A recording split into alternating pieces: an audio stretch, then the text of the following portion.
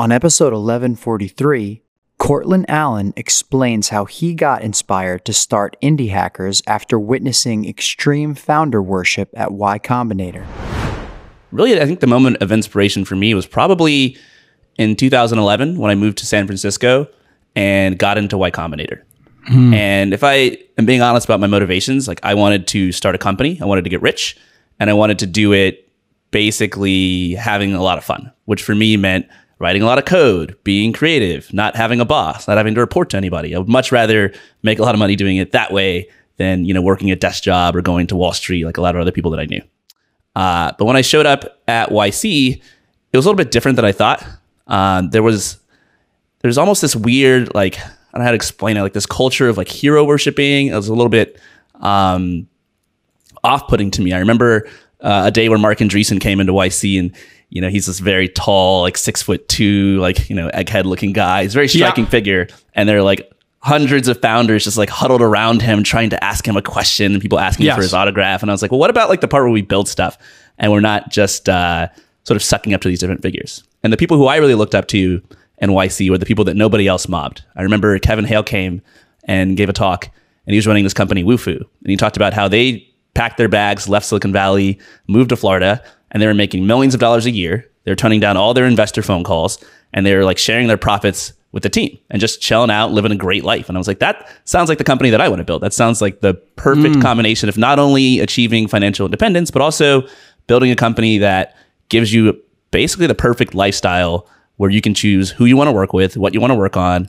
and all that great stuff. So that was 2011. Fast forward maybe 6-7 years of a lot of startup pain, a lot of startup failures. And I decided to start Indie Hackers, not only as a way for other people to learn how to build these sort of self-funded, profitable businesses, but also as a way to do that for myself. I remember there was a guy in my YC batch who had raised from A16Z in the first week of Y Combinator. And the way people were talking about them, they're like, oh, have you talked to so-and-so? It feels like talking to Mark Zuckerberg before he made it big. Yeah. And eventually his company sort of flamed out and it didn't go anywhere. But everybody was celebrating the fact that he had raised so much money. Nobody was celebrating how successful his business was, how much it had changed his life and other people's lives. But I think you hit the nail on the head when you talked about the press. You mentioned, Courtland, how did you come to this? Well, if you have at all followed startups in the last 15, 20 years, you get your news from podcasts like this one, from TechCrunch, from the other tech press, from Twitter.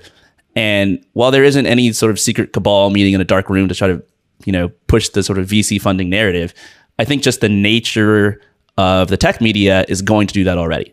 So there's kind of 3 different ways this happens. Number one, the press is going to write about what people want to read about, and people want to read about these giant consumer-facing, B2C startups, the Ubers, your Facebooks, your Twitters, your Airbnbs, exactly. Yeah. And these are always going to be well-funded companies. So that's going to be one situation where you figure out, what story do they have? And it almost always is going through YC or raising a ton of money.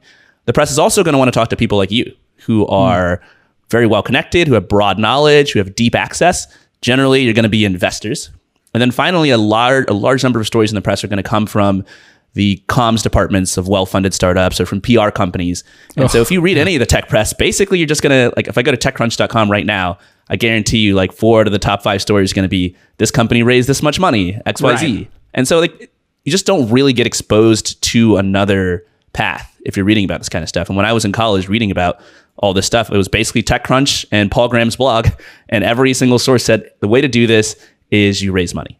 And what I think is insidious about it is that when you consume this much information that doesn't really give you a full picture of the world, it turns out human beings, we aren't that creative. We don't tend to create new things from scratch. Instead, we're more like remixers. We take the knowledge and the experiences we have from our past and we remix them into other things. And so if all of your knowledge comes from this sort of biased source, which says the only way to start a company is to go through YC or beg angels for money, then you're going to think that's the way to do it. And so that's what I did. But I think the reality is, and you know this just as well as I do, that you don't need permission to build a business on the internet. No one's going to stop you from going online and putting up a website, charging customers. I mean, you had Dave Weiner on your podcast a week or 2 ago. Yeah. And I didn't know anything about him. Great guest, super inspiring guy, brilliant, played this great role in sort of pioneering and spreading RSS and a bunch of other technologies. But he had this other thread running through his story where he just seemed so bitter and upset at investors for never taking a shot on him. And he's this brilliant guy. And I was thinking the entire time listening to it, you don't need investors to take it. You don't need anybody's permission. On episode 1144, Meritas CEO Darius Goldman explains the history of ISAs and what went wrong in their original iterations. The original idea is credited to Milton Friedman, who in the 1950s and 1955 wrote an essay. And the essay, without getting into it, said, how do we remove the government from educational funding? And the idea was invest in human capital.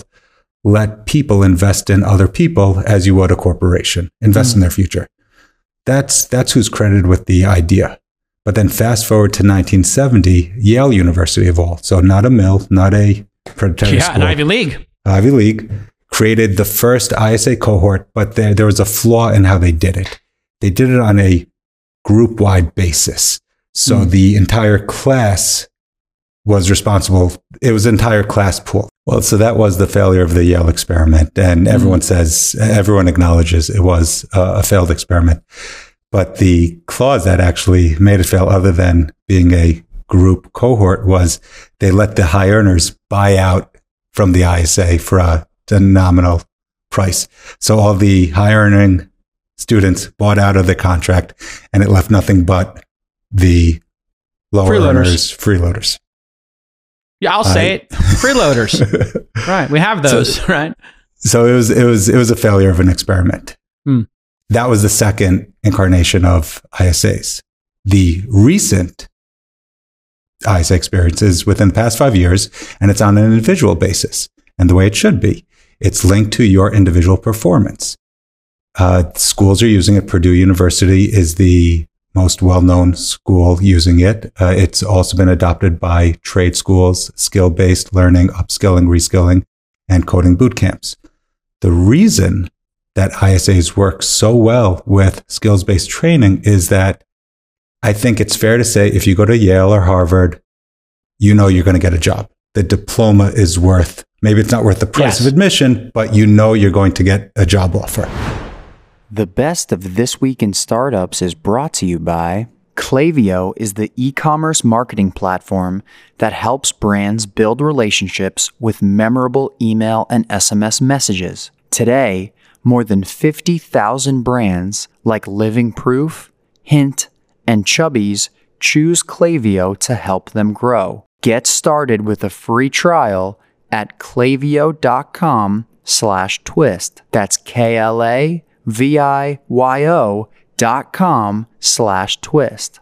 LinkedIn Jobs. A business is only as strong as its people, and every hire matters. Get $50 off your first job post at linkedin.com/twist. Vanta. Compliance and security shouldn't be a deal breaker for startups to win new business. Vanta makes it easy for companies to get a SOC 2 report fast. Twist listeners can get $1,000 off for a limited time at vanta.com/twist.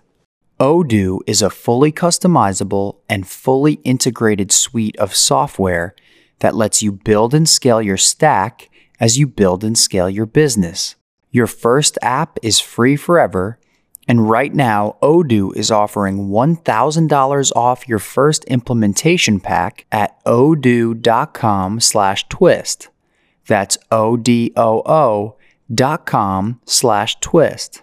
Pipe. SaaS companies, this is for you. Pipe helps you unlock your recurring revenue as upfront capital. No debt, no loans, no dilution. Sign up in minutes and start trading on Pipe free for 12 months at pipe.com/twist. And Dell for entrepreneurs. Now is the perfect time to upgrade your home office. Twist listeners can access Dell's best-in-class Black Friday deals and sign up for a free IT consultation at launch.co/Dell.